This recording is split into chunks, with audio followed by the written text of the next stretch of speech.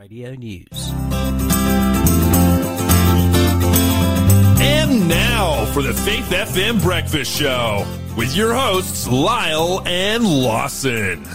Welcome, everybody. You're listening on 87.6, 87.8 or 88, right across Australia, right across the Faith FM network, wherever you are. Positively Different Radio in the morning. Special shout out to everybody listening in Hamilton, Victoria on 88.0, Gisborne, Victoria also on 88.0, or Barossa, South Australia, once again on 88.0. I got friends who live out in the Barossa Valley.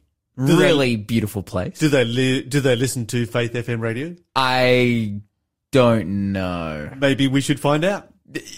If you are friends of Lawson and you are listening in the Barossa this morning, in really spectacular, beautiful country, then give us a call or shoot us a text message. Let us know. Let Lawson know. You're his 100%. mate. Yeah, we're friends. We're buddies. Yes. The particular people I'm thinking of I haven't seen in like almost 10 years, but regardless, shout out those guys. Absolutely. Amazing. What are you thankful for this morning? I'm thankful that you can have friends like that when you meet them, you just pick up where you left off. Yeah. I think I'm wondering, I've got a bit of a theory about this. And maybe you as a listener can help us out. 0491064669. Is this a man thing? Oh, I think so. Because I find that women tend to keep in contact more, whereas us guys, out of sight, out of mind, completely unoffended, pick up where we left off. For sure. Next time we 100%. see each other. That's me. I think I'm even an extreme case of that. Like, which can be a bad thing because I don't want to seem selfish, but I'm just like I don't want to seem like I don't care about people. But no, we do care about people. Of course I care. But we life. You're listening to the Breakfast Show podcast on Faith FM. Positively different. It is time for the first question for our quiz this morning. The first question for the quiz. After the 7 sons of Steva attempted to cast out a demon unsuccessfully, what did they do? 0491 064 669 is the number to call or text if you know the answer to that one. If you do, you will go into the draw to win our amazing prize for this week. From Plant to Plate, the Diabetes Edition, turning fresh, simple food into a delicious habit by Tammy Bivens. I have personally just been seeing and experiencing myself how much diet affects our bodies and the way we live. I'm kind of like in a place right now where I'm going to the gym 5 days a week and eating appropriately to, make sure that I have enough energy to be able to do that. And I'm counting my calorie intake. I'm seeing my weight decrease and increase and go all different directions based on like small choices that I make every day of like how much I should eat of a certain thing or what type of thing I should eat. Like, we can really micromanage our bodies and our bodies are so intricate in regards to what we eat. And this book is all about not necessarily making things difficult and intricate, but giving you the tools to be able to just eat healthy and eat well to avoid terrible lifestyle diseases like diabetes. Absolutely. So, guys, fantastic. 0491 064 669 is the number to call or text. And if you do, you can answer the question, which is, after the 7 sons of Steva attempted to cast out a demon unsuccessfully, what did they do? We also want to say, we draw, as usual, our prize on Friday. And as we all know, there is a public holiday on Thursday. So there's actually less opportunities to get in this quiz. Yes. So that means every Only opportunity. 3 days this week. That's right. Every opportunity to get in the quiz is valuable. But furthermore, if there's less opportunities to get into the quiz, there's more opportunity to win. There's more chances that you'll win. Oh! So, guys, yes, you got less competition. 0491 064 669. After the 7 sons of Steva attempted to cast out a demon unsuccessfully, what did they do? All right, if you know the answer, you know the number. Call. Lawson, bring us some positively different news this morning. Okay, I have a news story here that it has a positive outcome. It is incredibly heavy. Really, I just want to give a bit of a content warning this morning, because this is a really heavy, incredibly sad story of a woman, well, a girl, a child from the UK named Molly Russell, who in 2017, at the age of 14, took her own life. Just a horrific, harrowing story of this young girl who was young and bright and had everything to live for, as most people at 14 do, coming from a regularly average family. Unfortunately took her own life. Now, there has been, since 2017, an investigation into why this took place. Obviously, this girl is so young. Yes. She comes from a relatively normal circumstance. And the question is, particularly for the parents, how could something like this happen? Now, after the investigation, into all different various facets took place, they come to the knowledge that during the time preceding about 1 year, 10 months preceding her suicide, Molly was using Instagram 120 times per day, which is a lot. During that time, she had liked around 11,000 pieces of content, and she used the image sharing site Pinterest more than 15,000 times during this time. So Pinterest, Instagram. This has got a massive social media addiction happening here. Yeah.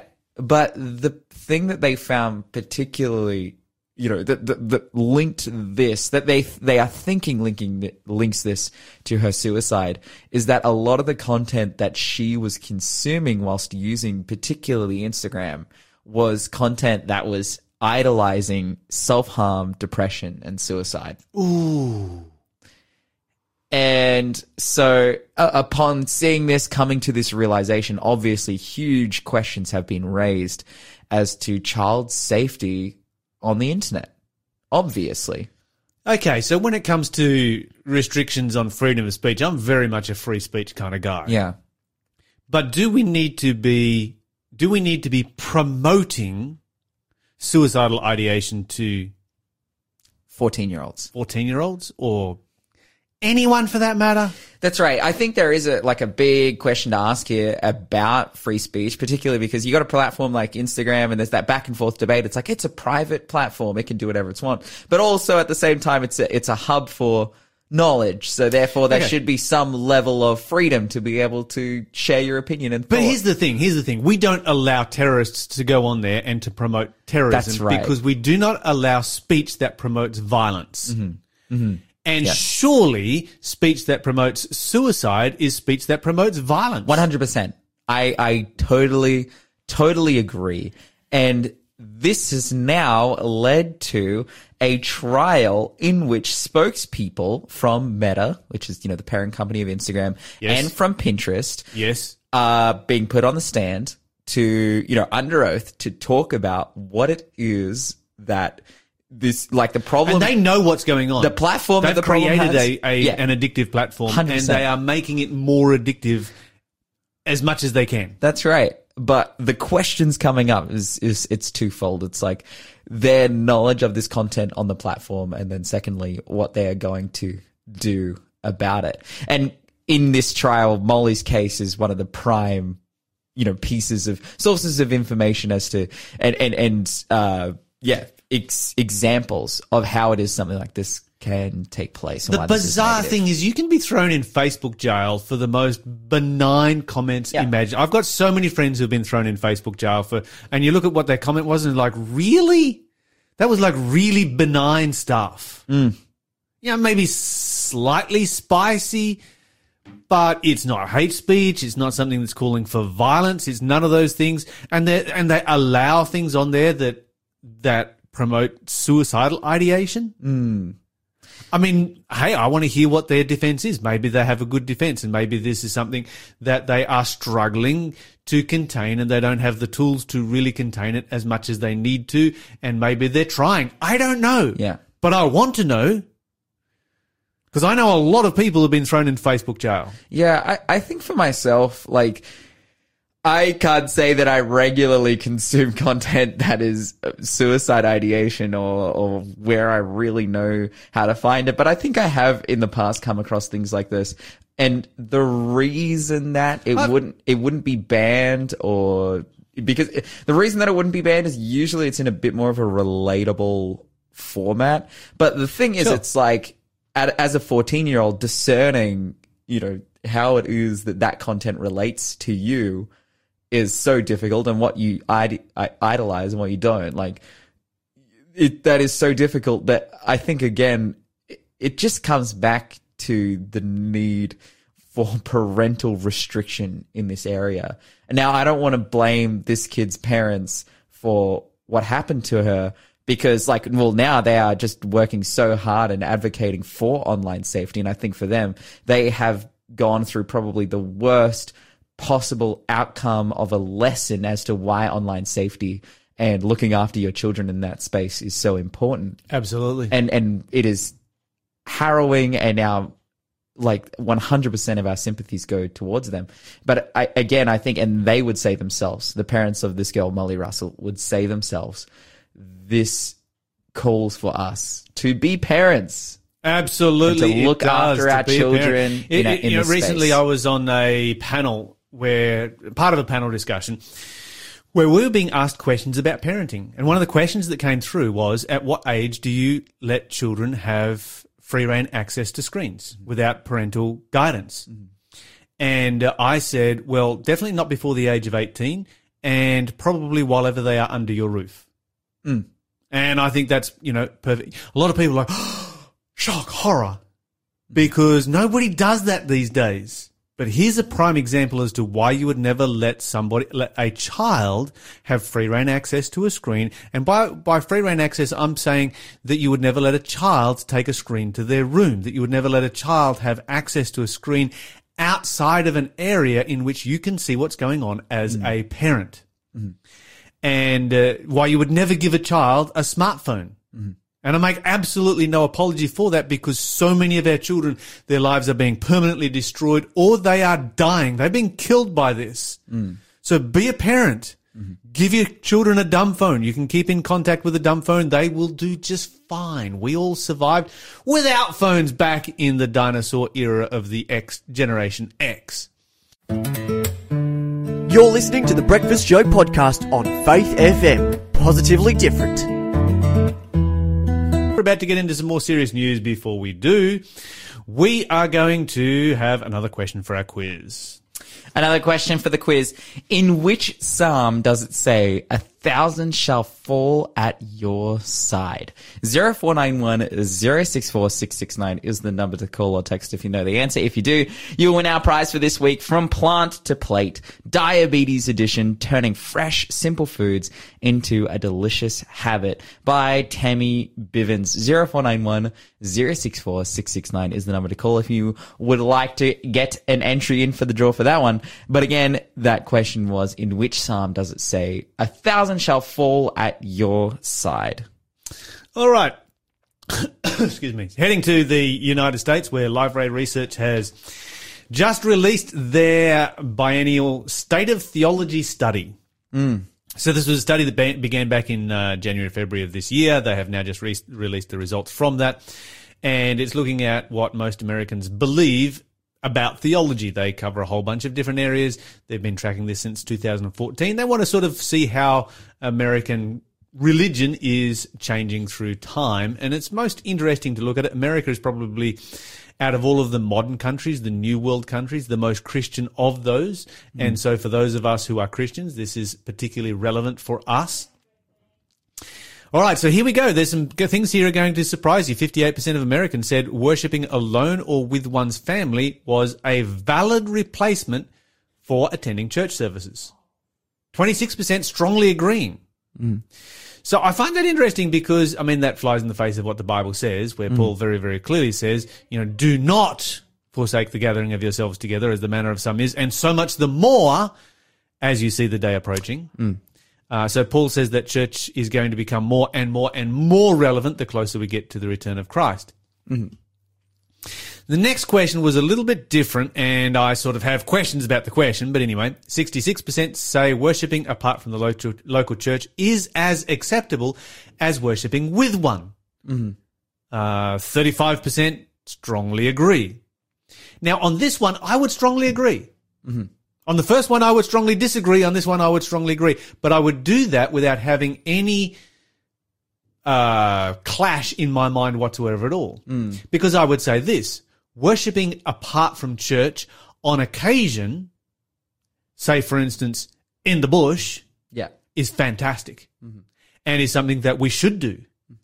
But we should not do it every week. This should be the exception rather than the rule, because if it becomes the rule, then it simply becomes a bushwalk rather than a worship experience. Well, I think the reality is that worship, true worship is true worship at the end of the day. Yes. And you can worship God at any time. Absolutely. In any way. Yes. But in fact, you should worship God every day. That's right. You should live your life to worship God. And we should not, and I think this reflects somewhat here, and I'm wondering whether the question was poorly worded or not, because I don't know, but does this reflect the fact that some people see that church is the only place that you can worship? That's not true. But then simultaneously, obviously, we are huge advocates for being a part of your local church community. Absolutely. And attending church regularly, being involved, being a part of the mission of the church, but also going to church to be blessed. Yes. Too. That's why the command is there, to not forsake the Holy Convocation. As we see the day approaching, it's like, why? Because as we get closer and closer to Jesus coming back, things will get more difficult. That's right. And so we are in even more need to spend time with our like-minded brothers and sisters. Okay, 66% of Americans say that God is a perfect being and cannot make a mistake. That's kind of low. 51% said they believe that God makes mistakes and learns and adapts to various circumstances. I thought that number was kind of high. Yeah. 67% believe the worship of all religions is acceptable to God, including Christianity, Judaism, and Islam. Well, they're kind of all the Abrahamic ones that have been listed there. But yeah, okay. 71% believe in a Trinitarian God. Now, this is going to be interesting because 71% believe in a Trinitarian God, but 55% that Jesus was the first and greatest being created by God.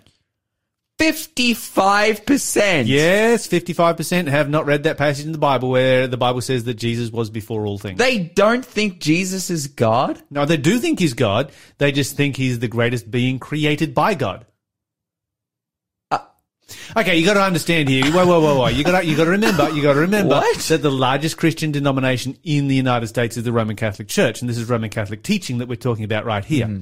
And so when you've got a big chunk, that's going to tilt the scales. I thought that was a high number, but then I thought, well, there's a lot of Roman Catholics in America. I haven't looked up the percentage yet, but I will look it up a little bit later.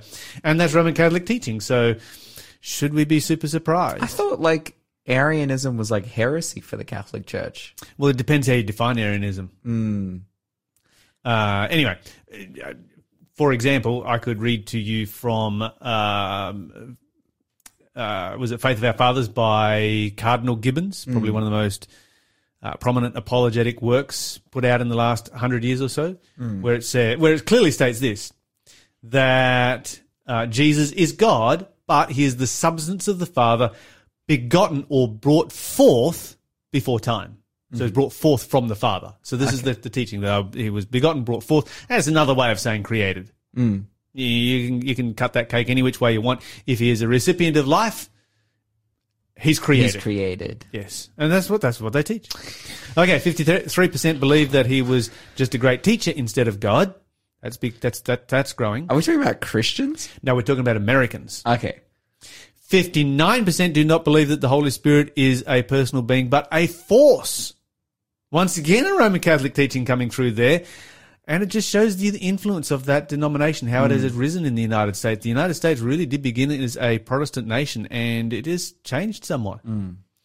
Okay, 60% say religious beliefs are subjective rather than objective truth. Well, that's modern day culture right there.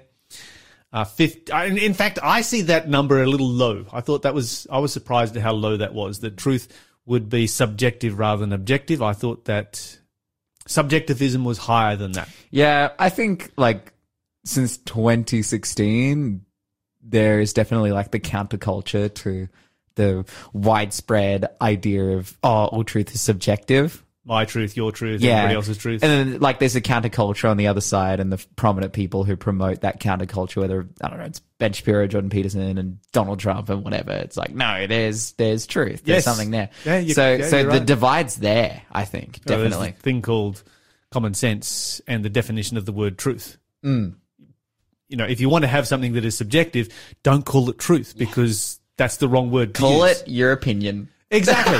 Exactly. We have a word for that already. It's called opinions. Mm-hmm. We don't need to redefine the word truth when we already have a perfectly good word for it. Okay, very good point there, Lawson. 51% say the Bible is 100% accurate in its teachings. That's pretty awesome. 59% of Americans believe that hell is a real place. Mm-hmm. 66% say Jesus' resurrection is completely accurate. That was higher than I expected. Mm-hmm. Good to hear. 30% say Christians must be silent on political issues. You look at that in the United States, I was shocked at how high that number is. Mm. I really was. The US is a pretty... it's a hotbed of political discussion, has been for, the last 10 years or so, particularly between Christians and non-Christians. Mm-hmm. And I was surprised at how high that number was. If you'd have given me that number back when I was living in the States in the early 1990s, I would have said that's very low. Mm-hmm. But now I think that... I'd say that was very high. But now I think it's actually surprisingly low. Mm-hmm. Okay, this was responses of 3,011 Americans. The survey was completed January 5 to 23, 2022, and they began publishing this back in 2014. So that's the state of theology in the United States right now. Some things there that we can learn from. I would say that, well, I think it would be a given that Australia would be much weaker. New Zealand probably somewhere in between. Mm-hmm. I think New Zealand's definitely a more religious place than Australia. Sure. It'd be interesting to compare New Zealand with America, actually. Very different culture. But another... That's right. Like the very spiritual Polynesian culture. Yeah. Yep. It would be very interesting to compare Polynesian spirituality with American spirituality. Because they are both, big influences on those countries that we kind of don't have in this country here. You're listening to the Breakfast Show podcast on Faith FM. Positively different. We're about to go to our interview of the day. Before we do, we have another question for our quiz. Behold what manner of love the Father has bestowed upon us, that we should be called the blank, blank, blank. Okay. You nearly said it, didn't you? That's tough. These blank ones are really hard. That's tough too. 0491 064 669 is the number to call if you know the answer to that one. From Plant to Plate, Diabetes Editions by Tammy Bivens, an amazing cookbook giving you all the information you could possibly need on how to eat very healthy. In fact, there's 92 recipes. I don't think I could run out of options with 92 recipes. I feel like I cycle through 4 maybe for my whole life, like maybe some extra auxiliary recipes. But if you want 92, 0491 064 669. Again, that question was, complete the verse, behold what manner of love the Father hath bestowed upon us, that we should be called the blank, blank, blank. All right, if you know the answer to that question, then give us a call right now, because you only have 3 days this week to get your answers in and to get your name in the hat. And that means more chance to win. Or your name on the wheel. Yeah, absolutely. All right, well, joining us on the phone this morning is Jennifer Skews to talk about emotional health. Jennifer, welcome to the show. Thank you. Yes, it's good to be here again. Jennifer, where are we picking up the story today? Well, we were doing that overview. We talked a lot about the will, and we were looking at that New START acronym, which is nutrition, exercise, water, sunshine, temperance, and we had a couple more points there. So I just wanted to finish those to finish that process, because we've also had a caller phone in and wanted to know more about addictions, and this is connected. So I thought we could then look at what are addictions and how do we deal with them. Because there's a lot to do with addictions. A lot of people are highly addicted. So what I'll do is come back. The first one that we didn't look at was air, which is like fresh air, breathing, because a lot of people do a lot of shallow breathing. They don't breathe properly. The best time to do our breathing and to really fill the lungs is first thing in the morning when the air is still. And it's a good time to really open a window, go outside, do some stretching and breathing. Which is important, but some interesting things. With proper breathing, and this is some of the research, says it increases oxygen intake, improves memory, mental agility, stability, and it strengthens the will, because we were talking about willpower. It strengthens the willpower. Really? So, yes. Breathing strength, as in, and we're not talking, I mean, hey, we breathe all the time. We're talking about breathing exercises, taking some deep breaths, soaking in the atmosphere, all that. And when you get the opportunity, go out into where are trees and gardens and look, it uplifts the spirit. When we're talking about emotional health, and apparently good breathing also gives us physical endurance. I totally agree. Jennifer, you've said something that has really touched on one of my own personal experiences. I go to the gym, and when I get into I do like a 50-minute elliptical session like 3 times a week, where it's just hardcore cardio, sweating, high heart rate, and the thing that gives me a lease on life to be able to get through it. Like, I'll be at the 20-minute mark and I'll be struggling, the 30-minute mark, the 40-minute mark, and I'll be struggling, is not drinking water. It's not slowing down. I can keep the same speed if I just start breathing deeply. Like, big breath through my nose and a big breath out through my mouth. Like, as soon as I start doing that, I get into a rhythm, and then I can just get through it easy. Yes, excellent, because it does. Cardiovascular exercise is important. And you can do it on your own. You don't have to go to a gym, but certainly doing some brisk walking, doing things like that, because it opens the lungs and gets you breathing. So it's so essential getting that fresh air. Because people who are stressed and anxious hold their breath. People who are depressed do a lot of shallow breathing. Anxious people overbreathe, end up hyperventilating. So we underestimate the power of that breath. So I encourage people to do that. It's interesting because, I mean, just popping into my head, for people, soldiers and so forth that are learning how to maintain calmness in combat. One of the things that they teach them is combat breathing. That's it. To calm themselves down. You're in a high stress environment. Okay. What is it? 5 seconds in, hold, 5 seconds out. I forget exactly what the formula is, but there's this thing called combat breathing that they teach you to do to calm yourself down and prepare yourself to be in a very, very stressful environment. Yes, absolutely. And, it's such a powerful thing. People underestimate the power of breathing, and we lose a lot of energy when we're not breathing or we're shallow breathing. And if you're busy on computers or doing things, open the window, do some deep breathing every so often, take in fresh air, and it'll pick the brain up and the focus. It's one thing I get the clients I work with, I get them doing is breathing, particularly that deep breathing to calm the heart, because that refocuses the brain and gets you back on that left-right brain balance. So with shallow breathing, I mean, just from a physical perspective, and I know your area of expertise is in, emotional health, but when we talk about just a physical perspective, I would imagine that shallow breathing doesn't use all of the lungs. There'd be some parts of the lungs that would get underutilized. Is that how it works? Yeah, and that means they get this stale air sitting there. They're not doing a proper oxygen-carbon dioxide exchange. And that's where the brain gets a bit foggy. You can't think straight.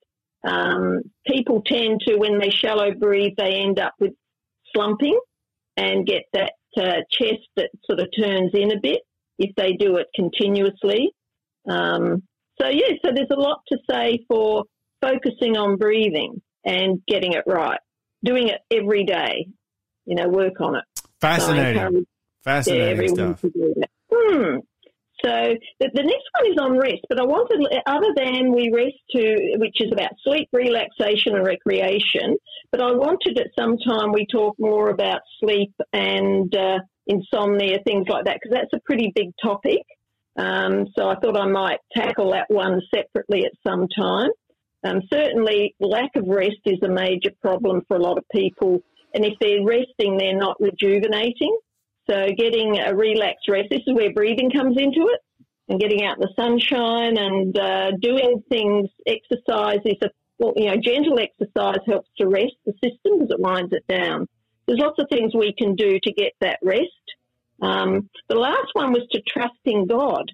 And that, as I said, when I went through this initially, I think it should be at the top of the list. We should start at the bottom and work up, because I have found coming back to God. I sort of went my own way for a long time in my younger years, and I now have that peace of mind that only God can give, and walk daily. He helps you to live in the present, and the blessings are just amazing. So I encourage people to learn and study and walk with God every day. So we had an interview yesterday with a health practitioner who was talking about the physical importance of love. So just how important it is to be loved and to experience love to our physical health. And, she gave examples of children that they'd experimented on, back in some of these totalitarian socialist countries back in the day, where they would take a couple of kids and put them in a room and just give them food, just give them the necessities, and how quickly they would die. And they also talked about orphanages, post First World War, where you had these massive orphanages, and they found that they could decrease the mortality rate just by picking the kids up from time to time and holding them close and giving them some affection.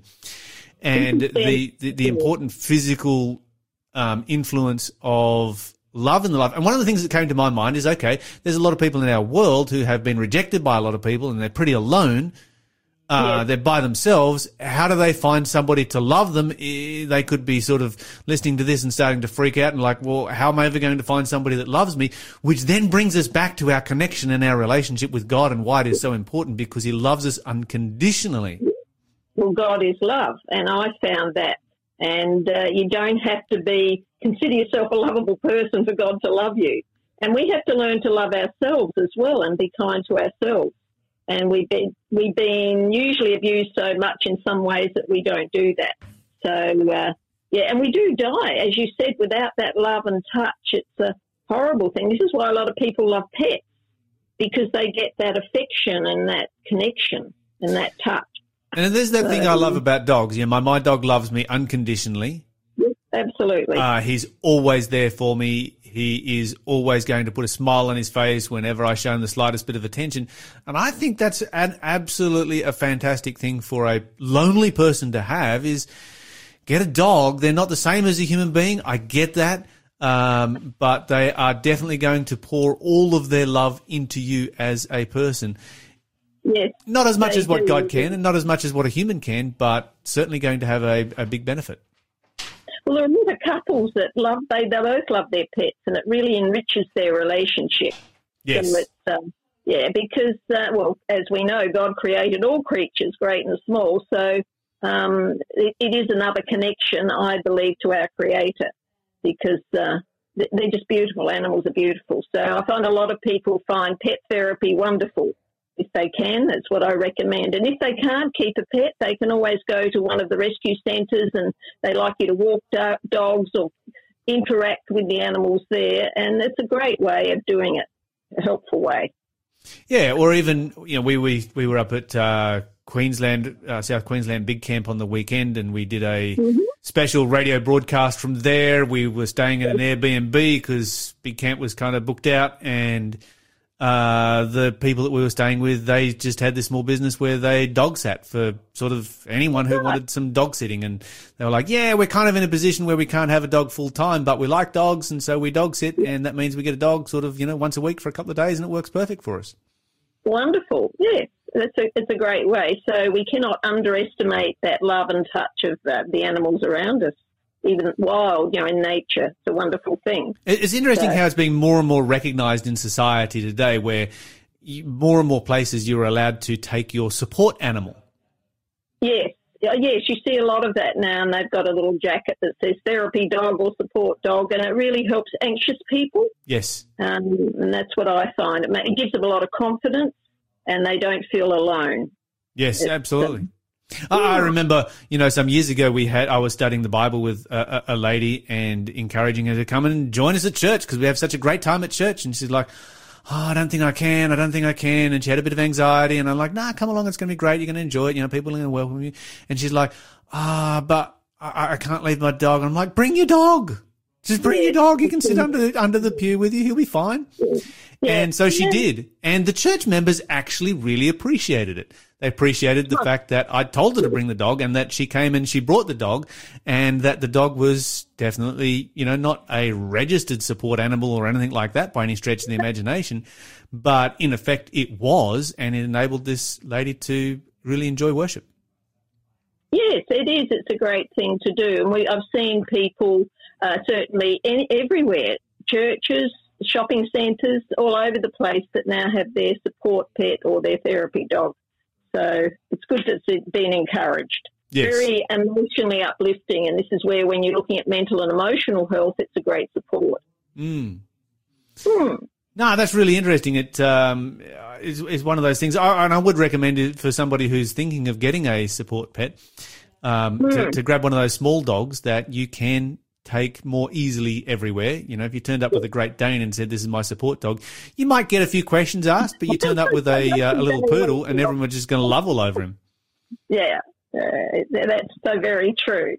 So this is where we have a whole package now of how we can stay healthy, and it's termed as the 8 natural laws of health. So if we maintain it, then our life is in balance.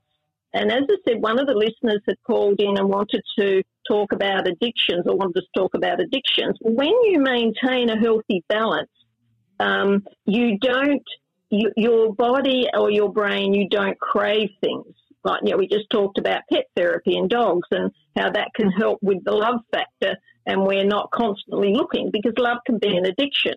So addictions take on all possible facets of anything that we desire and we're focused on, and if we can't get it, we become very stressed and anxious, and we constantly look for it. It replaces everything in life, and we neglect ourselves and we neglect others, and our life goes down that hill. I have done a lot of work with addicts. I've worked in several places with specifically helping people with addictions, and it's difficult. A lot of people struggle to overcome the addiction. But the interesting thing is, we talked about willpower. They have now found, or it's been known, that willpower will not necessarily overcome the addiction, because it's actually a brain problem.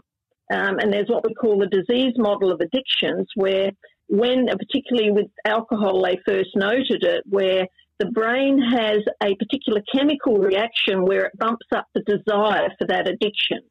So someone who's never had alcohol has a drink, what happens, that little barometer, that desire level goes up. And apparently it's a genetic predisposition, and you identify it by the history of alcoholism in a family. And when with that person who has that genetic predisposition, when they stop drinking, that desire level never comes down. It stays at wherever it was when you stopped that drink. For someone whose brain doesn't have that problem, that comes back down. So they have another drink, they might enjoy it, have the desire for it, but then it will come back down. But the person with the addiction factor, it is bumped up higher and higher, and it never comes down. And they've actually found this connects with not just alcohol, but other types of addictions as well. So there's definitely a brain deficit. And people beat themselves up. I should have the will. And people say, well, just stop and what's your problem? But it goes beyond that. It's actually physiological, which most people don't know. So, I certainly didn't know that aspect of it. That was very new information for me. I'd like to talk more about this, Jennifer. Unfortunately, we're all out of time. Okay. But we will come back. The great thing is that you'll be back here next week and we can pick up this story. Thanks for being a part of the Faith FM family. Join our community on Facebook or get in touch at 1-800-FAITH-FM.